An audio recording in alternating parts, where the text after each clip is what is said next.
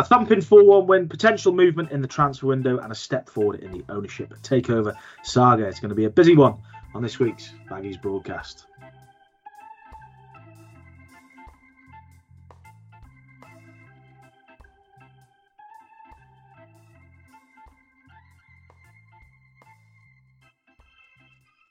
Hello, I'm Johnny Drury, and welcome back to the latest episode of the Baggies broadcast. As always, alongside the main man, Mr. Lewis Cox. We've got goals to talk about, we've got a potential transfer to talk about, and a name has finally emerged in the takeover chatter in what has been a busy week down at the Albion. Coxie, how are you, mate? It's been a busy few days, hasn't it?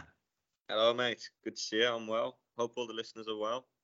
Yeah, it has. It's been a busy old few days, and I worked over the weekend, so it doesn't really feel like a Monday to me. They just all sort of blend. That period between Christmas and New Year. But yeah, here we are. I'm still coughing from Swansea on New Year's Day, so who knows what's wrong with me. But we march on, Johnny. We do indeed. I think we're both pretty ill today. I've got a bit of a cold, you've got a bit of a cough, so we'll battle through talking about some of the Baggies hot topics. As we said, we got a really busy one today on a number of fronts. We got some great questions from you Baggies fans as well, so we're going to go through those too. We're going to start with Blackburn. Superb 4-1 home win for Albion against a pretty sorry Rovers side on Saturday, but a really good win for Albion. Very much needed. Created a little bit of a gap now, or a little bit of a buffer to some of the sides below them, and it was a really great display. Albion really didn't have to sort of get out of well, third gear or second gear. Because Blackburn were pretty woeful. Cox, you just got a few sort of talking points to come from that, a few alternative talking points. Obviously, Brandon Thomas-Asante is the man who grabbed the headlines. Unfortunately, didn't grab the hat-trick headlines. We all thought he got himself a hat-trick, and I think he was sort of in more hope than expectation, really, when he took the match ball home with him, as some Baggies fans may have seen on social media. However, he didn't get I think it was the third Albion goal, would have been his second. It was an own goal. But a fantastic display from Thomas-Asante, who I think in the last couple of weeks has done really well, had a lot of flack. And he's finding some really good form at a time where there's, the other man, the big man, Daryl Dike, is coming back to full fitness. And we saw him on Saturday, almost got himself on the score sheet. For me, it almost looks as if Dike returning, we've said this, but I think the proof is there now that it's going to sort of get that little bit of extra out of him, maybe not in effort because we know he runs himself into the ground, but we might see, that the finishes on Saturday were first class quality finishes, and we might see a better Thomas-Asante now that DK is around. Yeah, I don't disagree with that, Johnny. Really, I think you see that in football, don't you? Sort of similar example, maybe. Look at Darnell Furlong generally playing. Look, I know he had a brilliant game on Saturday, but generally been solid and consistent, hasn't he, since the right back came in Pippa. So yeah, it happens. It happens in all positions. I think it's a good point. I think a quick one I'd make on this. I mentioned Furlong there. The Townsend's in a similar bracket, the other fullback, but Thomas-Asante is the leading example. Any surprise or coincidence that all of those were given a breather against Aldershot? Possibly not. I think we saw Thomas-Asante gets plaudits from Corbrand for being available every game, running himself in the ground every game, the effort in every match. But if you're giving him, from Swansea to Blackburn, that 2 weeks best part of, you saw a really fresh and at it Thomas-Asante, and maybe those little different percentages there, in having that little break, even if just one game, it's useful, isn't it? Because he tore Blackburn's defence apart, didn't he? And it was fairly experienced Blackburn defence, by the way. And the goals that were his, Johnny, the two goals that were his, the finishes, they were quality, weren't they? They were the first one, especially across the keeper. And his finishing comes under fire at times, doesn't it? And the general opinion on him is that if he's doing things on instinct, very good at it, sort of natural. But if he's got more time to think about it, then he struggles a bit. But I think that first goal the other day, he had to come forward with the ball. He had time to think what he was doing, and he put it into the far corner. The second one, I suppose, was a bit more instinctive, wasn't it? Into the ground and up into the roof of the net to make it 4-1. But there were great finishes, and his tally continues to climb, doesn't it, up to 10. So, yeah, I am delighted for him. It's a shame, isn't it, about the OG, and it's a shame he couldn't get the scrappy bundled one, because that's a proper striker's goal, isn't it? But the emergence of DK, obviously scoring, against Aldershot, and looked sharp, didn't he, for 15 minutes against Blackburn, inches away from, I think, a stoppage time goal. Really sort of sharp first time effort from Furlong's, very good cross. And he just looks at it, DK. Looks decent shape, lean. When's he gonna start a game, DK? I suppose that's $1 million question, isn't it? And quite hard to answer, really. Don't think it will be at Norwich. I don't, and then obviously it's the cup, so who knows? But what a boost, and we'll get on to transfers later on, won't we? But it appears that another sort of forward, albeit a versatile one's on the verge of checking in. So as we said on the video after the game, Johnny, you like to hope that through the clouds somewhere is a little glint of dare we say options in attack. We've wanted it all season, haven't we? And it's been tough going for the head coach, but Thomas Stante's performance was excellent. I'm chuffed with him for the goal tally, and I think the DK returns a real boost, as you rightly say. Yeah, real boost indeed. Two other people I want to talk about, and I thought they were superb on Saturday. They've been superb in a number of games this season, and for me, maybe arguably apart from Leicester, they are probably the best central midfield partnership, arguably, in the division at the moment. Okay Kushlu and Alex Mowat. Certainly Alex Mowat on Saturday. They give Albion such a base to build from. The way that they work together. And for Alex Mowat, he couldn't really get in the team at the start of the season, and he's just come from absolutely nowhere. Come back from his loan spell. And those are the two that will never really grab the headlines. However, I think they go very, very quietly about their business, and certainly in the way that Okai gives options to the back line when they're coming out of tight spaces, and then Mowat's range of passing and going forward. What I'm trying to say is they complement each other so well, and they're going so under the radar in these terrific Albion performances at the moment. Yeah, they were great, weren't they? You're right about them complementing each other. Like, one thing I noticed about Okai, and it's not a new thing, but I think it's a point worth making. He's exemplary in tight spaces, isn't he? Really sort of what's that old adage? He could keep the ball in a phone box, from defenders. Tight space is just not a problem for him. If he's surrounded by 2-3, he can generally find a way to keep hold of it, find a way out, find a pass. Maybe it's often not spectacular. He can do spectacular things, little turns, little touches, a bit of physical play, the odd pass. Very different player to Mowat. I mean, Mowat's got some engine, hasn't he? This time last year, we were probably talking about how Malumbi's like a do-it-yourself bunny and runs himself into the ground all game, every game. But Mowat sort of does it differently. He's not...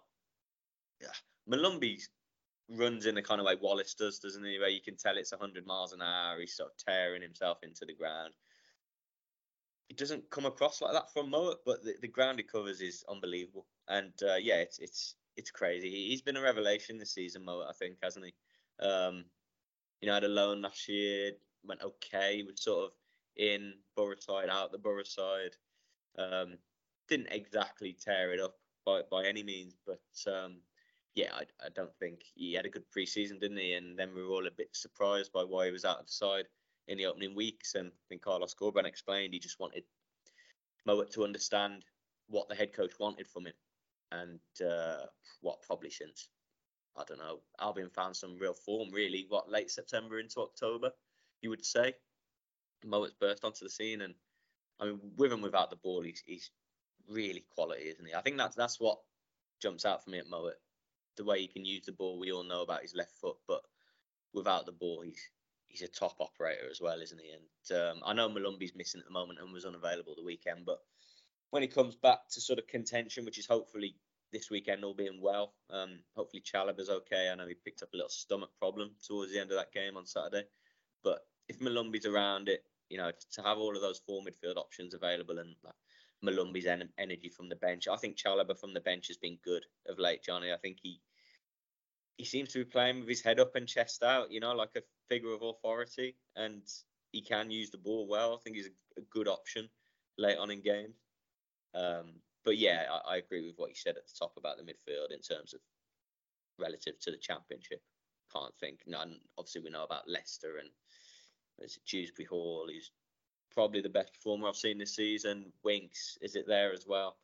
But them aside, I don't see many midfielders I'd have over what Albion have got. Certainly in their starting two at the minute. They've been a massive part of it, haven't they, Johnny? A massive part of it. The back line, and obviously the clean sheets of the back line with Palmer, certainly the central defenders. But as you rightly said, the centre midfielders in front of them play a massive role in that clean sheet record too. So, massive ticks from both of them, certainly from Saturday. Yeah, Daniel Furlong is another one who shot, you've already referenced him already, shone on Saturday. Best performance in a long time. And what we did see as well is Albion were very dangerous from long throws, which has been pretty non-existent for quite a long time. But an impressive display all round, Cox. So, it's I think it was 2 assists in the end, wasn't it? Yeah, nearly more as and just, well, yeah. For someone who gets a lot of criticism, at times he has deserved criticism for performances, but I thought he's really stepped up. He has in recent weeks, but Saturday was right up there. Yeah, I think he's been consistent. I think he's been consistent for a few months now, really. Saturday was a standout, and you're not going to get those every week, are you? I mean, you could, obviously, if you have a sort of elite player for the division, I suppose, but he's been steady to good for most games, I would say.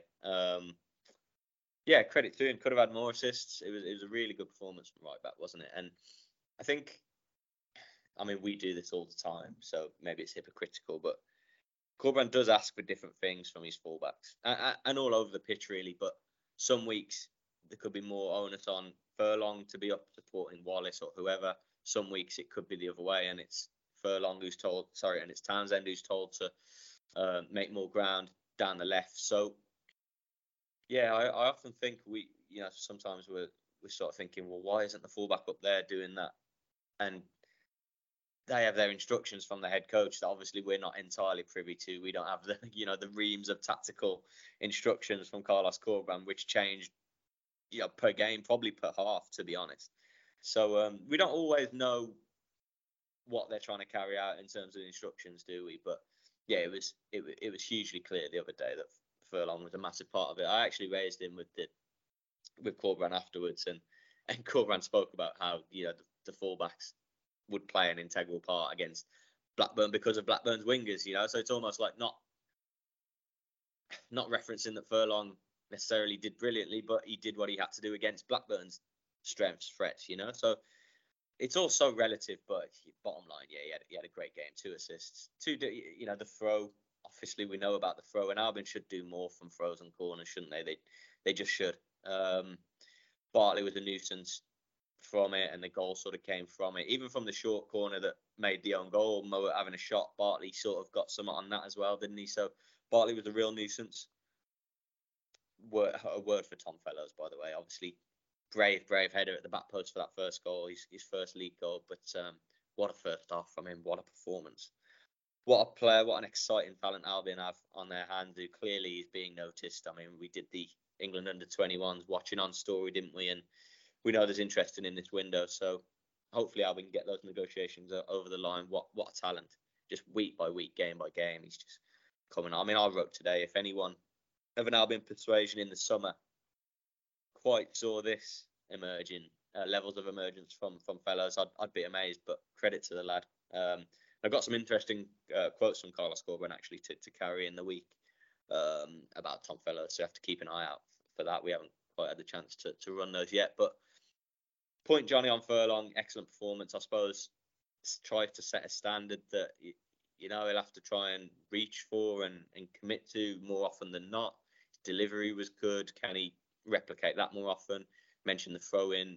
The other assist he got was a big header in the box, wasn't it, from Townsend, lobbing it into the box from a recycled corner. Furlong gets up. He's very good in the air, isn't he? And Thomas Asante knew that and was able to read it and latch on to it. So, yeah, great all-round performance. And the ones we've mentioned there, the midfielders, Furlong, Asante, and certainly Fellows. There was a number, weren't there, of standout displays, and it was very convincing and ruthless. Well, I'll say ruthless. It could have been 7 or 8. Let's be honest. It was very convincing, and and Albion weren't at their best, were they? Like you said, I don't think they were much out of third gear, really. The odd fourth gear, maybe, but yeah, impressive. Impressive indeed. Fantastic win for Albion, and we're going to talk about Saturday's game in Norwich right at the end of the podcast today. But one point we need to talk about, and we were joking about this on last week's podcast because we recorded on a Monday. By the time it went out, it was a Tuesday. So we weren't able to talk about the draw, but what an FA Cup draw it was last Monday. The draw that, well, I know I have, and some Albion fans have been waiting for many, many years. Albion drawn potentially against the old Black Country rivals Wolves in the fourth round of the FA Cup. That all depends on Tuesday night's replay against Brentford, but it's thrown up some fantastic memories and a potential massive tie at the Hawthorns. Coxey, what was your thoughts on the draw when it came out? I know I've seen a lot of Albion fans who are not keen on the game because it's going to ruin 25 plus year home record against Wolves. I've also spoke to a lot of Wolves fans, some within our organisation, who are mightily worried about coming to the Hawthorns, despite the fact that they are going to be favourites. But yeah, hopefully, fingers crossed. Well, I certainly think this. The Wolves win tomorrow night. It's the first time I'll be back in Wolves to win, probably ever. To set up a, as you called it a few weeks ago, a humdinger at the end of the month. Indeed, mate. Yeah. I mean, at the time of speaking now, we'll know in 36 hours, won't we? Day and a half who Albion are going to face. Going back to last Monday night in the draw, I got back from the gym. I was hoping for a bit of dinner and to rush through a shower, but I thought, no, do you know what? I'll just watch the draw quickly.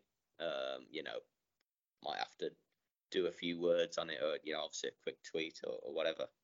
It could be something interesting, obviously, fourth round, and yeah, there we go. As soon as that happened, you're like, okay, laptop's back out. Laptop is very much back out. It was very much a case of hold the back page, wasn't it? Yeah, it was. At 8:30 at night or whatever. Yeah, very exciting, I have to say. It would be, from my perspective, in my role, it'd be a great game to cover. Damn hard work, which is absolutely fine.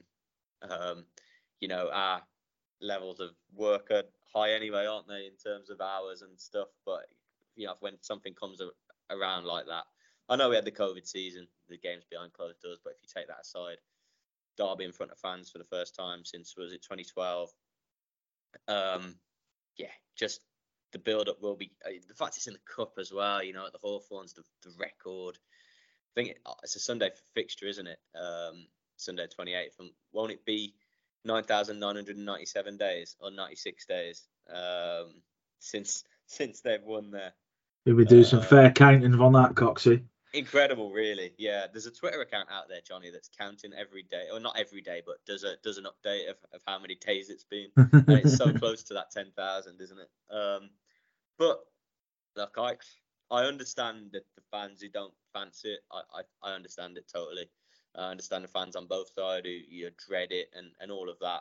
Obviously, the hope in the long run is that Albion get up and can build on that, and presumably if Wolves don't go, then it becomes a regular league fixture, and the fixture becomes more sort of familiar again, I guess, as it was over a decade ago. But yeah, when it comes around like this in a derby, and there's so many factors, isn't there? Albion being excellent at home, I mean, the build up would be great. It'd be a real effort, wouldn't it, from everyone at our place? Certainly. The day itself would be, 11:45 a.m. It's mad, isn't it? You'll probably be sleeping over at the Hawthorns, won't you, Johnny? Yeah, probably, mate. I get that early. Although I was meant to have a night out for my 30th birthday the night before, which I'm having to curtail because I want to be, well, depending on Tuesday night's result, I'm going to have to curtail that way night. to just celebrate to be... Johnny Drury's 30th, by the way. Yeah. Oh, what a win. Yeah, that would be some way, wouldn't it? No, but yeah. it's just, I understand it from both sides of the ones that are. I just think if you're not maybe in it for these days, what are you in it for type thing as a supporter? But I get the trepidation as well. Nobody wants to lose the game today. Tie, everyone wants to win and no one wants to lose. But look, it's hard, isn't it? Look, from Wednesday, if it goes Wolves' way against Brentford, it feels like it's going to be all we're going to write about for 10 days, doesn't it? And the irony is so much going on, isn't there? We're going to get into the window where things have begun to emerge. Obviously, the takeover talks ramped up last few days and will continue to. So, yeah, frankly, most likely to be a chaotic end of January, on all fronts. On all fronts, indeed. Not to mention a 6-hour round trip to Norwich this Saturday. Yes, which we'll, I want to forget about that for as long as possible this week.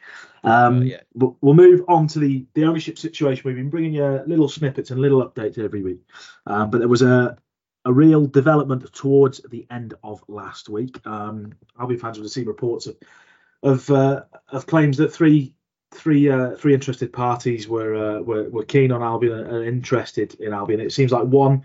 We've always been reporting that it's been a US based bid to buy Albion, and it seems like the identity of that is now being revealed. Shilan Patel, based in Florida, a Tampa-born previous founder and chief executive of Health Access, a health insurance-focused software company, is the man who is behind, as we understand it, the leading bid to buy Albion. Claims it is his sort of family is worth £400 million, and they are the main ones who want to try and take over Albion. Coxie, thoughts on this? We were very much of the impression that we know that non-disclosure agreements are signed and it's very hard for names to appear, but we were very much sort of taken by surprise by this towards the end of last week. Or no. I think back to maybe the last couple of pods actually, and obviously stating that things were kind of had advanced, were moving forward, and were accelerating. Obviously, there was the big old elephant in the room in terms of an ID, in terms of the group or individual or consortium that would emerge. Obviously, as we've reported all along, or not all along, but certainly for a good few months now, in terms of the nationality, as you say, Johnny. But yeah, interesting, fascinating to read into it, and obviously speak to people about it and back up the report as we did. And yeah, I've been thinking about it over the weekend. I'm sure all baggies have, and reading up about him and other things connected to him. And I think I'm encouraged by his identity and where he's from, what I've read about, Shilan Patel's values and his background and all of that. But it's hard to say, is it? You never sort of. What do we sort of know about him, Coxie? I was doing a little bit of research into the name on Friday. There's not a great deal out there that we know about it. But what just give us some points that you sort of discovered or little things that you found out. Yeah, so his father, Kieran, I believe is Kieran, is sort of initiator or behind the family millions or billions, or you mentioned the 400 million value there, Johnny. I've seen a report that suggests that the Patel family office, which Shilan is a principal of, in terms of assets of $2 billion. So it's a fair valuation, Johnny. It's more funds than you and I could put together, certainly. So yeah, the background is I believe the father's background's insurance on the medical side, and Shilan Patel, Dr. Shilan Patel, his background is likewise medical, oncology, hematology, I believe. So we're talking top level medicine, aren't we? Clearly, and obviously university educated, all of that top level. But beyond the doctor now, he appears to be a serial businessman and entrepreneur, and an investor, which is how I've seen him describe himself. Initial reports stated he hadn't been involved in sport or football, didn't it? I believe. However, as we've seen, doesn't seem to be entirely correct. He's involved in a club in Italy, isn't he? Or I say involved, he appears to be a minority stakeholder or have some stake in Bologna, the Serie A team, who might not be the biggest name in Italian football, but have a look at the Serie A table and they're fifth. So not bad. He's obviously got a little stake there and clearly an interest to have that. See on his Twitter profile, can't you? Which is sort of semi-regularly active. He's shared some Bologna content on there. So that was interesting. I saw some quotes from him saying that he desires and wants to own a football club, soccer club. He's tried a couple of times, he was quoted in saying, but he hasn't yet. And it fits, doesn't it? I read some quotes as well, Johnny, that sort of family morals and his morals in terms of their business acumen is to. Again, people might read this a few ways and say, "Oh, that's not what we want to hear," but it's not that you invest in something and then splurge loads into it and war chest and all of that, and it's not that they like to look at things that are. I think the quote was something like, businesses or ventures that people were running away from, that appeared to not look the best. You could say that about Albion's situation and finances, couldn't you? Well, yeah, and maybe salvage that and salvage that and turn it around. And he was speaking about, people with community and proper morals, something that's got a proper feel to it. And it all fits, doesn't it, in terms of Albion, that feel to me. So yeah, everything I've read of it, I'm encouraged by. I mean, it's in terms of the profession and background and the family orientated feel of this individual. I think he's got kids, hasn't he? I believe Dr. Schillen. He's got siblings. I think in business with in terms of that family business. So the background of medicine and education and all of that. I'm not going to reel off all of his business venture and exploits here because I haven't had the chance to really look through and have it all certainly off the top of my head. But from what I have read and sort of gleaned about him, I'm encouraged by the background. Look, he could have had a background, or this individual or party or group could have had a background in something very different to this, couldn't they? I think this is an honest profession, clearly, and a big public service. So, but look, he's an investor and he'll want to invest in a football club, West Bromwich Albion, to hopefully improve it and make it more successful, make it more valuable. That's the game, isn't it? So let's see. I guess the bottom line at the moment, Johnny, is there's a long way to go and time frames are unclear. Time frames in terms of the negotiations and things aren't immediately clear at the moment. However, as we reported, we understand that these are the front runners in terms of the group that I think all parties want to progress. We know about MSD Holdings, don't we? The US financial firm. Some reports that Dr. Shilin Patel's investment is what MSD would prefer, which I think is a big deal, given MSD have loaned Albion in the region of 26, 27, 28 million in the last year and a bit. I think that's a big sway.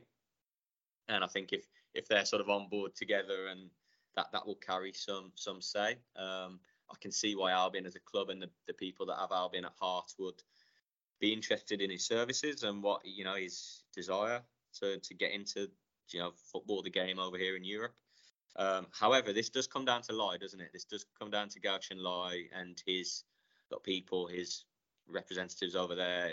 They are going to decide which deal is the acceptable one, and ultimately which and when it goes through. But yeah, in terms of timescales, look, you talk about exclusivity, we talk about it going through the EFL and ultimately the EFL's testing and things like that before it's rubber stamped. I understand it's good progress there, and I'm not saying for a second it's definitively at the EFL stage of fitting proper directors and owners tests and all that, but from what I believe and gather, the EFL are well aware of all this situation and keeping track and on tabs of it and things like that. So yeah, it sounds good from that perspective. And yeah, I from what I've seen of sort of reaction from the supporters, it was fairly positive and upbeat, and I can understand why it would be. So it's good to have that sort of progress, isn't it? Good, I suppose, good for the supporters to know that things are progressing in a good way, as we've been saying.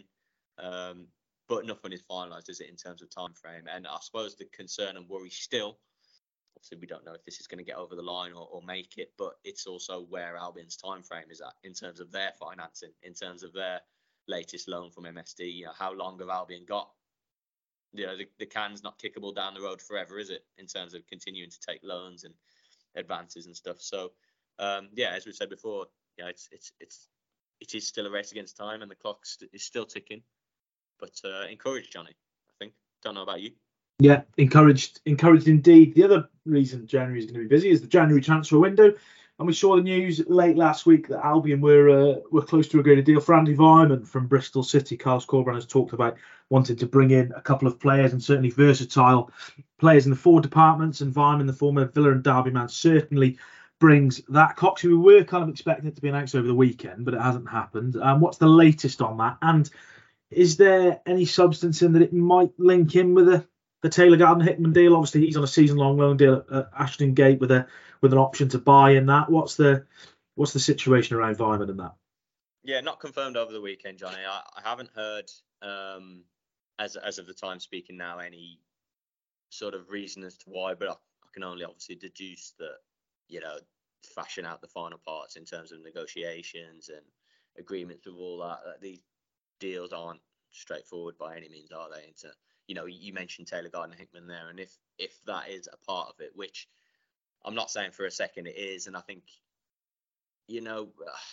perhaps it could be, but perhaps they're two separate deals that the clubs are kind of working on at the same time type thing. Look, the TGH thing has been in the works anyway, hasn't it, in terms of a season-long loan with an option to buy and all of that. So, but these things aren't straightforward, are they, when you're talking about the loan fees and, whether there is a loan fee and then the percent of wages and things like that. So there's a lot to work out. But yeah, I haven't heard anything to the contrary that it should, by all means, as we revealed as a loan until the end of the season, still be going through. And I quite like the idea of transfers. I was a little bit surprised when I heard his name initially. Obviously, a player that seems to have been around forever, isn't he? Forever and a day, really. I mean, I was shocked to read he was 32. I have to be honest. I'd have put him a bit older. But look, realistically, a seasoned, and by and large a top championship performer, isn't he? 50 goals for Bristol City. And I know he's had a tough season, broken up by injuries this season. But if he's over and past that, which Albion will have to have sort of been confident and confirmed, I can see exactly why it'd be of interest in terms of being able to adapt. It knows the area, not just the country, the area, knows the league like the back of his hand. The versatility is a big one, isn't it? Being able to be central or a bit deeper or wide if he has to. And Corberán was looking for that versatile option. And yeah, someone who can nick a goal, certainly, isn't he? He's proved that over how many years. And big favourite. He's club captain down there at Ashton Gate. Someone who can link play, can't he? And good pro, by all accounts. I saw a few people say a few similarities to Albrighton last year, and I'm not sure about that necessarily. The more I've sort of come to think about Vyman, I like it, and I think it'll be a nice little addition if they can get that one over the line. In terms of what Albion can realistically expect or go for at the moment, that we mentioned at Sarmiento, does it become another sort of inexperienced one who doesn't know the division? It's the other way with Vyman, isn't it? He couldn't know the league more, and we're not talking about a 35, 36-year-old who is, whose maybe legs have gone or he's not at it anymore. This is still a player who's got stuff to prove, hasn't he? His contract's up at Bristol City. He needs to think about the next step, and he should view this as a massive one, being out of contract. That's a thing worth mentioning, actually, the fact his deal's up. And it doesn't look like he's going to get a new one there, does it, under Liam Manning? So massive shop window for Andy Vyman, be it at the Hawthorns or for whichever next club he has to come and perform. So incentive for him. I think it works for Albion, and all being well, see it over the line in the next few days. Yes, hopefully that is the case. Any other players linked to Coxie? And certainly going the other way, we saw in the piece that we put out on Friday, seems to be interested in a few Albion players. Tom Sasante, we've heard about the fellow stuff, which the club has sort of relaxed on with his transfer talk, his contract talks, but seems to be an interest in a few Albion players at the moment, which is not what we want to see. There are other target names floating about, as there always are, aren't there? Sort of chucked out, mostly agent-led type thing, where you see Albion named as one of two or several clubs linked with player X because agents and clubs know they want an attacker or they want a winger. I know Albion have made several inquiries in terms of loans they want two, don't they? And Vyman being one. I see the other, Vyman being one that's kind of that versatile one as being a number 9. I see the other one to be more of an out-and-out winger, to be honest, more of a, that's the position type thing, whereas Weimann will be the versatile option. So, yeah, I said last time, I know they made at least one, an inquiry over at least one individual, but look, they'll have had to spread the net far and wide, realistically, won't they? And we carried some Carlos quotes actually saying that Albion can't limit themselves in terms of looking abroad if they have to. They were linked with yet another player from Hertha Berlin, weren't they, over the weekend? I think that was a striker, though, so I'm not quite sure about that, realistically. But yeah, I think it's good if Weimann can be over the line anytime soon. I think it's a good start. Say start to the window. We're halfway through, aren't we? But we didn't want to be. Certainly, Corban didn't want to be waiting until the 30th. Did he? The end of the month for these deals. Albion couldn't really afford to do that. So it'd be a good start. Like, if the other one has to wait, it has to wait. But at least you've got one in type thing. On the exit front, Johnny. Yeah, I think it's an interesting one. I think it's no surprise. Albion have performed well by and large all season, haven't they? And they've had individuals perform well. Say we mentioned a few of those in the report. Myself and colleague Matt Mayer put together on Friday regarding takeover. Clubs are looking at Albion's situation and they know there's championship talent, potentially with potential to kick on higher level, and they know Albion have a financial situation. So look, that financial situation could ease somewhat with a takeover, ideally. But the point remains that the wage bill still needs to be reduced, as we've reported.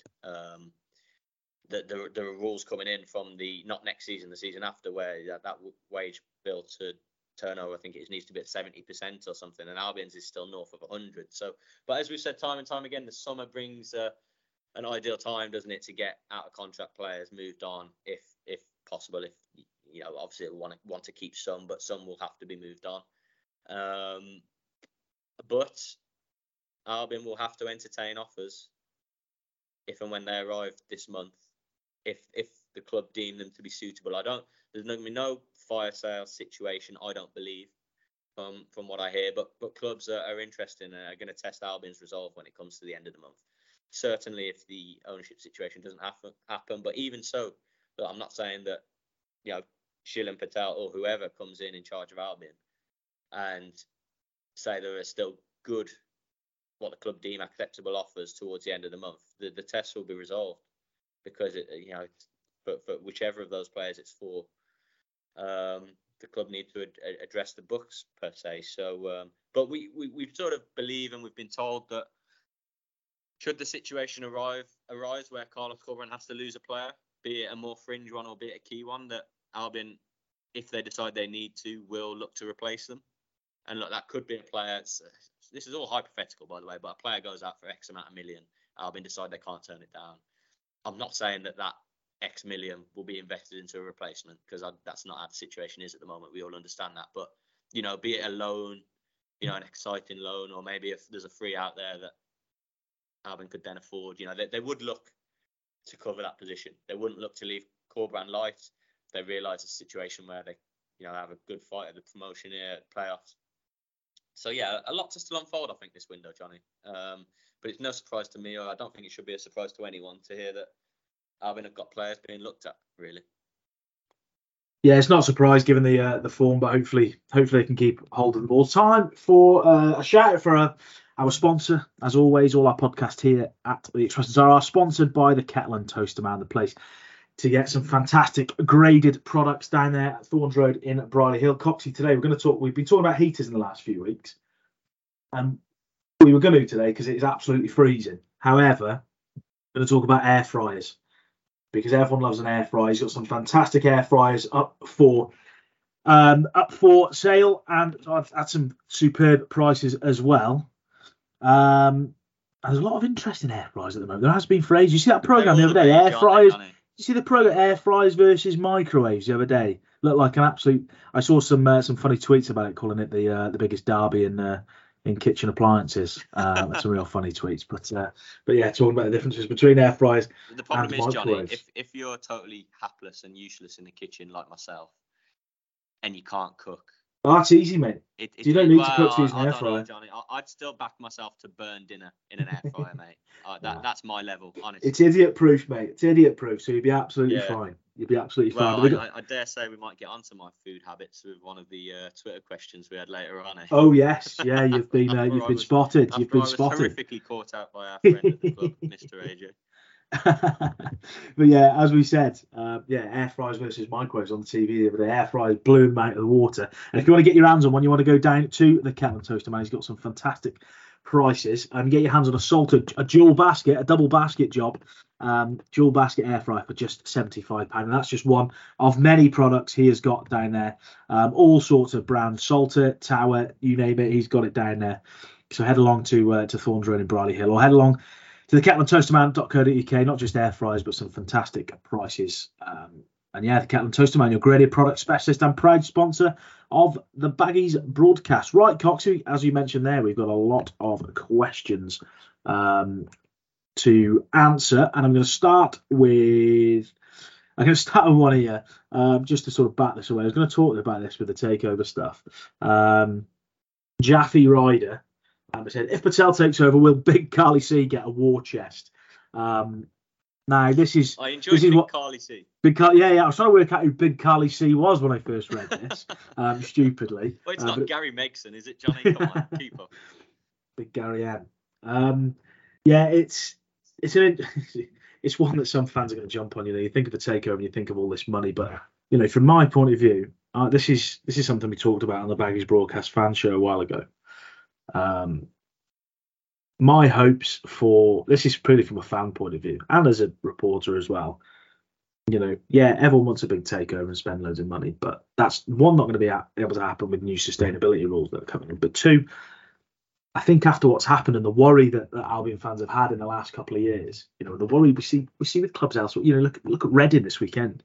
I know that's probably a bit a lot worse than the Albion situation, but for me, I just want an owner who's going to run the club in the right way. Jeremy Peace ran the club in the right way. Albion never spent really above their means, and they did fantastically well for a number of reasons and because of a number of people. And that was, you might not ever get that type of scenario again. But you just want the club to be run in a proper way. And if it meant Albion being in the Championship for the next 2 or 3 years, for me personally, I know the Premier League money is the be all and end all for a lot of people in football, and it is because finance talks and money talks. But if it is Shilan Patel, if that deal does go through, for me, my hope is that Albion are on an even keel and back to, spending within their means and just being solid and stable after the worry that we've had in recent years. And I know it hasn't got as bad as other clubs, and hopefully it doesn't. But we don't want that worry. I want Albion competing in the Championship, but I want them to do it in a sustainable way that gets rid of all these worries that we've had in recent years. Yeah, I think that's bang on, Johnny. I don't know how much I need to add to that really in terms of if you did a poll of the people listening now, said 2 options. Option 1, safe, secure, sustainable, stable club that will exist forever. Or other option, go into the Prem by spending loads. Have a bit of fun up there for a few years by spending loads. And then it all crashes down and burn. What's the voting going to be like at the poll of Baggies fans? It's going to be close to 100% of being, have a sustainable club, isn't it? And have a solid sustainable club. And you're right, if it takes a few years in the champ to get it right with the manager or head coach. I mean, I'd back Carlos Corberan to get it right, by the way. But if it takes a few years, then so be it. At least you've got a club. Look at Reading fans. God, I mean, it's unthinkable, isn't it, the Reading situation? And we've seen other clubs be there, haven't we? But yeah, it just you nail on the head, really. And in answer to the question regards war chest, no, as we've said all along, no, that's not going to happen. That's not going to happen for reasons we've outlined, and it won't happen in the summer either. I mean, we're having a different conversation if Albion get up.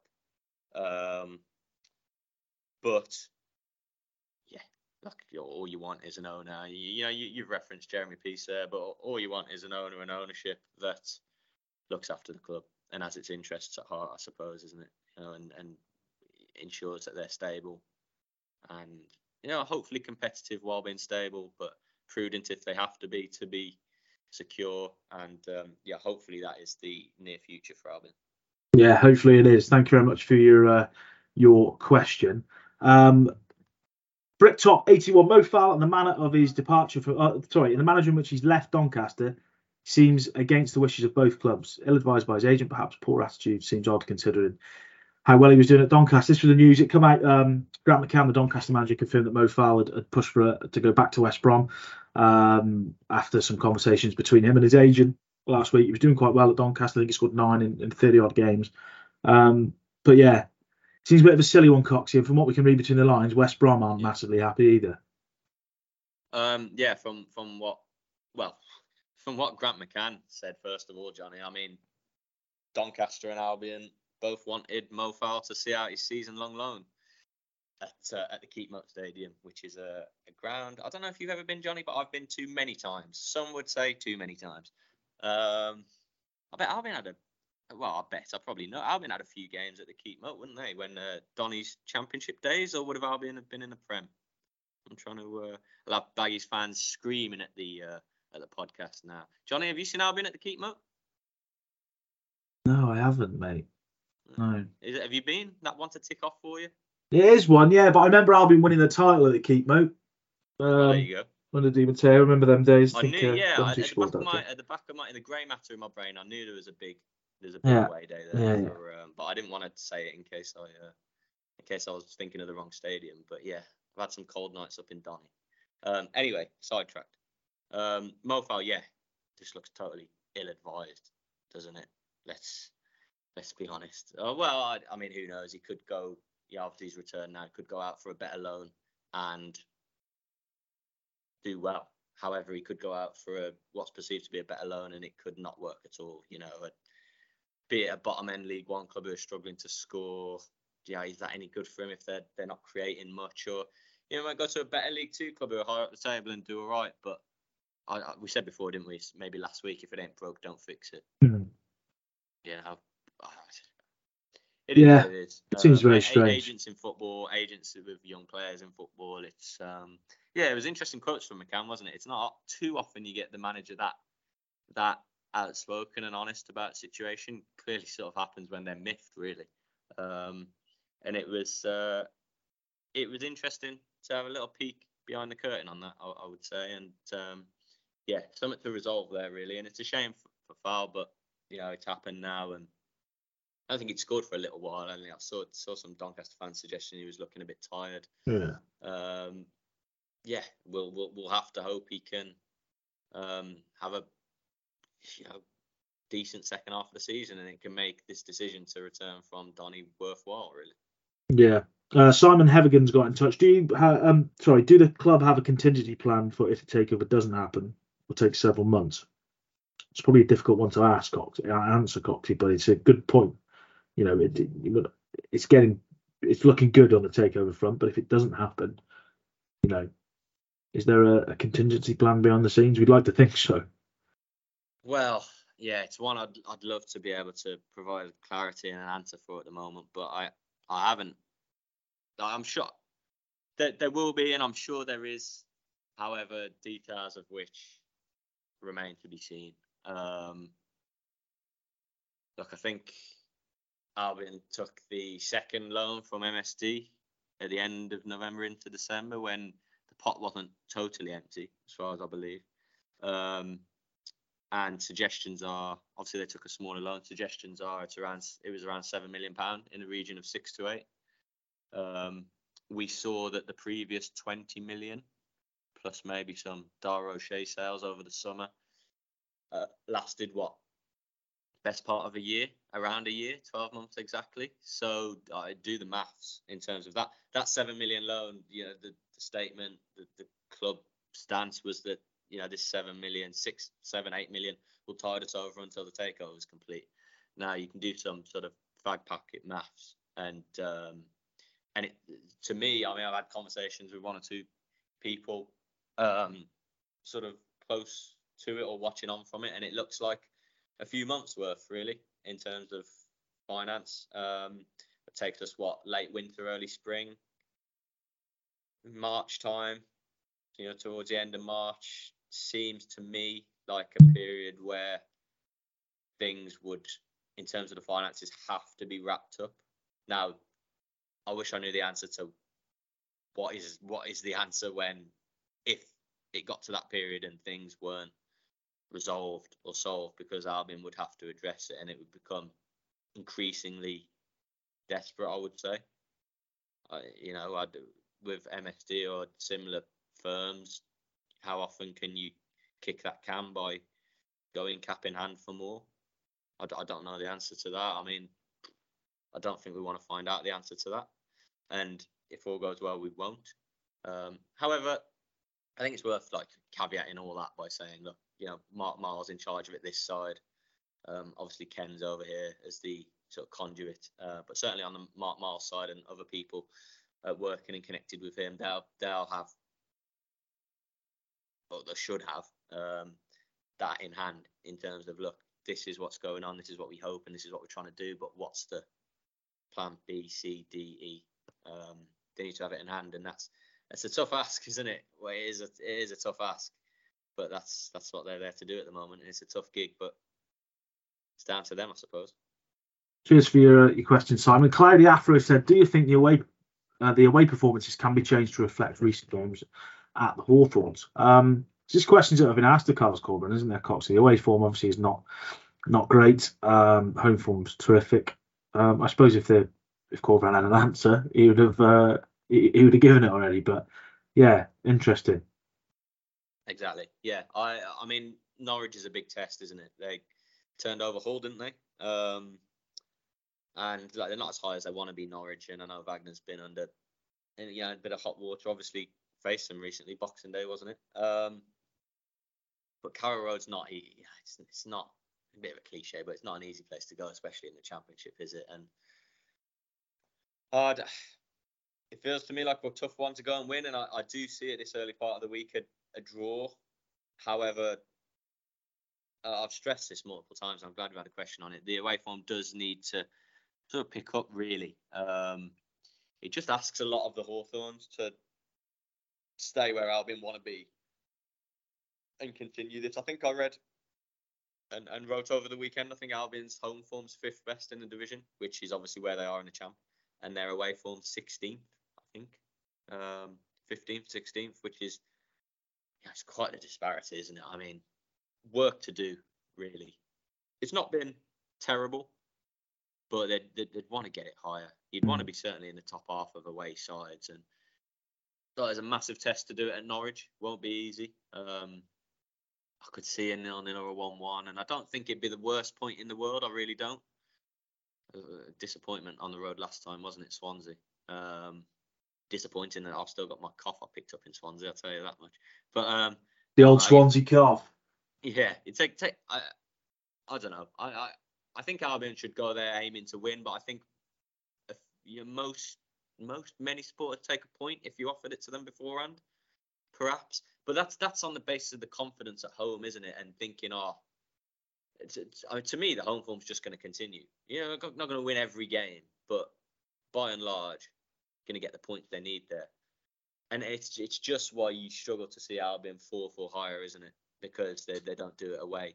Now you hope the home record and what they pick up on the road is sort of enough to keep hold of that 5th, the 6th, and 5-point buffer to the teams down in 7th, isn't it, Johnny? From over the weekend, which is massive, which is crucial, and if Albion can find a way to sort of keep that buffer, keep teams at arm's length, it'll be huge. Just that little bit of wriggle room and breathing space. And as we spoke about at the top, with hopefully attackers coming in soon, as far as we've reported and we're led to believe and understand. Hopefully the attack line will be bolstered. I don't see why that shouldn't be, hopefully, before Albion next play. Grady Diangana isn't going to be in Africa for too long, is he? He should, end of the month, hope he's back, and Wallace and Swift in and around it. Yeah, it bodes well, I would say, for the immediate games ahead. Yeah. Tom WBA said, is Patel's bid alone or a group? Wording previously suggested American offer is a consortium. He's also asked a question that's probably going to be quite hard to answer. Furthermore, if a bid is successful, hopefully considering a report he'd already spoke to footballing staff, can you see him focusing on improving infrastructure, stadium/academy? I think that's probably quite early to ask that question. But the first one, Cocky, there has been references from certain areas of a consortium. But is it just, as we understand it, Shilan Patel and their family business going for it? I've asked around, Johnny, actually, and still waiting for clarity, really. That's a bit of an unknown at the moment. Either is possible. I guess it's one we'll have to wait and see what emerges. Either's possible. I don't know. I don't know if there's a benefit either way. Look, I think there's pros and cons to it being a lone figure, or being one of more than one investors. I think from what I understand and what I gather, he'll be the figurehead. He'll be the name, the face. If it is more than one person, it'll be his group, his consortium, for want of a better word. But it may just be not necessarily a family thing, but him at the head of it, and then close allies, be it family, friends, business partners, or whatever, behind him. And whenever hopefully he's over it, in the Black Country, he's got his sort of close confidants with him. But in terms of it being Shilan Patel and another name equal there with him, we haven't heard that yet. We don't know that yet. That's not saying it couldn't happen, but from what I've heard and I understand from sort of sources and contacts, he's the figurehead of it. So yeah, it remains to be seen. But yeah, I mean, okay, he's not worked in football before, has he? But we talked about finances earlier, and the finances mean little, don't we? We know the situation when Lai took over, and the numbers that were being bandied about it. It means next to nothing, does it? And that's all down to due diligence and EFL and the Premier League, as it was back then, doing their tests. And we can only hope the owners and directors' tests these days are somewhat stricter, Johnny? I suppose. Yeah. Well, but yeah, it's an interesting one that remains to play out, actually, and just how. Look, we don't know yet that Shilan Patel's offer or bid or approach will be this ultimate successful one, but it's certainly interesting to see the specifics and the exact makeup of it if and when it goes through. Yeah, indeed.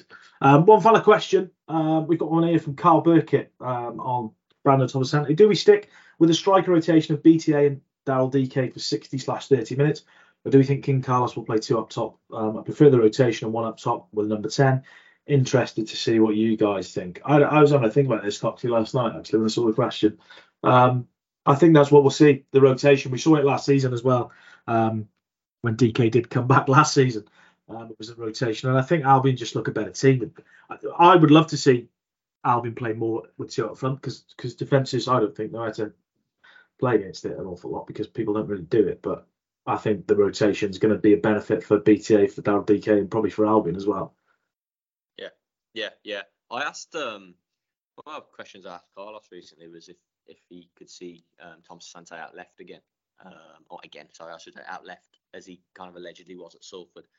To which Carlos pointed a couple of examples of when he tried it last season and said to me he didn't think it worked.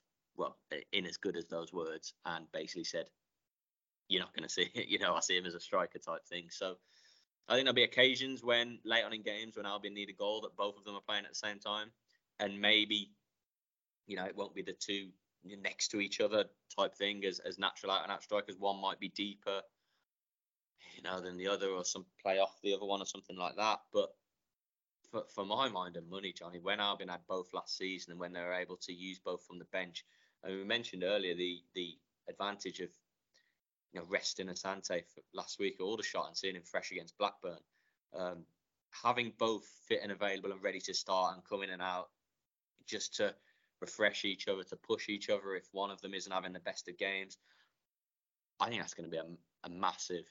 Again, speak of Andy Wyman going into that as well, but it's a massive boost, a massive advantage to have both of them ready. We've spoken about it so many times about BT having to burden it all this season, haven't we? And I think he gets credit, but it's been a tough gig, hasn't it? And he said himself there's been chances he's missed in games where he's not played well, but there's been no one there, has there, to push him or take his place? When he's probably knackered or anything like that. So I just think, and DK's quality, isn't he? We know the big worry about DK is how he's going to return. But I think we've seen enough in these 60 minutes now. We've seen him that looks in decent nick. Looks like he still knows where to be in terms of between the posts, and is not afraid to be getting efforts off at goals. So bodes well, I would say. But yeah, no, cheers for the question. I think it's just going to be. I think that the best approach would be to rotate them. I really do. I think it worked excellently for Albion between about November and Feb last year time. And if they can have the same impact together, in and out for each other, then could it be the difference to? I mean, not the difference because Albion are already fifth, aren't they? But certainly the firming up of Albion's sort of playoff aspirations. I think it could play a huge part. Yeah, hopefully that is the case. Carl, thanks for your question. Baggies fans, thanks for all your questions. Sorry to all those who we couldn't get through. Coxie, just finally a little nod ahead towards Norwich. We've already talked about the difference between the home and the away form. A long trek for us on Saturday. I'll be driving. We'll talk about the away days that you're abandoning me for on the next couple of podcasts. We'll leave that. I'm in a bit of trouble, aren't I? We'll leave that one for now. I'll let you off. I'm in a good mood on this Monday morning. Thank you. Has it got anything to do with the rescheduling of Plymouth away? Well, it might do. We'll talk about that. Might have to chuck it into alternative Albion and bring it back next week. But no, Norwich away. If it covers me, I've been to Plymouth too many times to care as well. So yeah. Well, Norwich away on Saturday. Norwich done all right recently. Obviously, Albion picked up the victory on Boxing Day. But Coxie, going down there, looking at it, it'd be a massive win if Albion can win down there, especially with the away form at the moment. But would you take a point? Yeah, that's what I touched on earlier, isn't it? Do you know what? If someone had a gun to my head, I'd probably take a point before the game. However, I'd be disappointed to see Albion go and defend and have less of the ball and Norwich on top. I think Albion are the better team and can go and win there. But I don't think a share of the spoils would be the worst result in the world. But it would be a good statement win, it would. And it would be massive in the context of the sort of playoff race as well. So fingers crossed. Finally, from me, very briefly, Johnny, you talk about alternative Albion. One of the things I hope to hear at Carrow Road, and one of the very enjoyable parts of Saturday's 4-1 win, don't know if you clocked this. It might have been after you went out to interview fans. I'm not quite sure. You might have heard it. Did you hear the old Daryl DK Cedric Kip race? I did hear it, indeed. Got a lot of time for that. I enjoyed a Colo and Yaya back in the day. And if it can exist to the tune of Daryl and Cedric, I think it could be a right little catchy ditty number. I think I'm up for that. I've got visions of away concourses and pubs outside the ground going off to that one. So I saw a tweet after the game, actually, sort of someone in the Smethwick, I think, also enjoyed it. And it was good. I hope it catches. And let's be honest, big players, aren't they? Hopefully for the remainder of the season, DK and Kipra. So let's get it going. Yeah, let's get it going. Pretty good way to finish the podcast. That one, Coxie, as always, thank you very much for your time. It's been a pretty busy few days for Albion for a number of reasons. And let's hope the rest of January remains pretty busy. Baggies fans, as always, thanks for listening. And until next time, from me and from Coxie, boing boing. Boing boing.